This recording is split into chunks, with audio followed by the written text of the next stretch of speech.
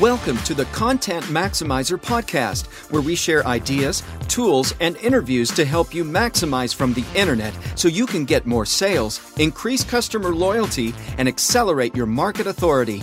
And now, here's your host, Lisa Cho. Lisa here from ContentMaximizer.com. Today I had a business owner who asked me what is the best way to optimize their website for the search engine so it's easier for engines like Google to be able to find them. So I thought I will create a quick post about this. Google has actually released a guide on the best way to optimize your website. So here are the top 5 things that you want to do to be able to search engine optimize your website properly. So first one is identify your keyword on what you want to optimize and make sure that that specific keywords is in the title of the page.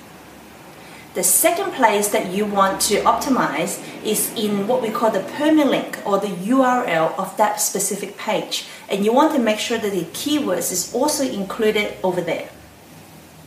The third place that you want to optimize is in the body of that particular page. So in the content of the page, you want to make sure that the keywords is actually included in there.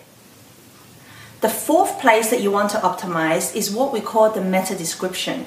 So the meta description is what appears when people go to places like Google and search for those keywords, and you'll be able to see a headline and you see like a description. So that is what we call the meta description.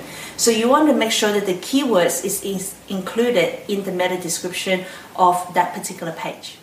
And the final place that you want to optimize, which is where most people miss out, is that include an image on that particular page, on that post, and then name the image as your keywords. So very often people take a photo from their camera or from their iPhone, and the name of the image is a bunch of numbers, and then they just upload it straight to the page, and then that's meaningless to the search engine. So instead, what you should do is name that image to the keywords and then embed that image in the post. If you're going to put the keywords in all those 5 places, there's going to be a much higher chance that Google will be able to find your information, know what your page is about, and be able to rank for it when people search it.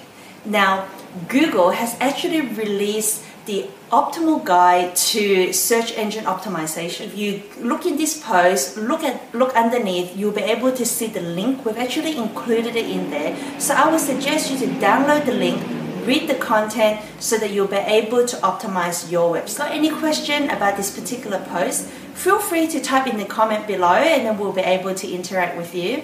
And if you like this post and you want to share with other people, simply click on any of the share buttons and help us get the words out there. My name is Lisa from ContentMaximizer.com. I'll see you at the next post.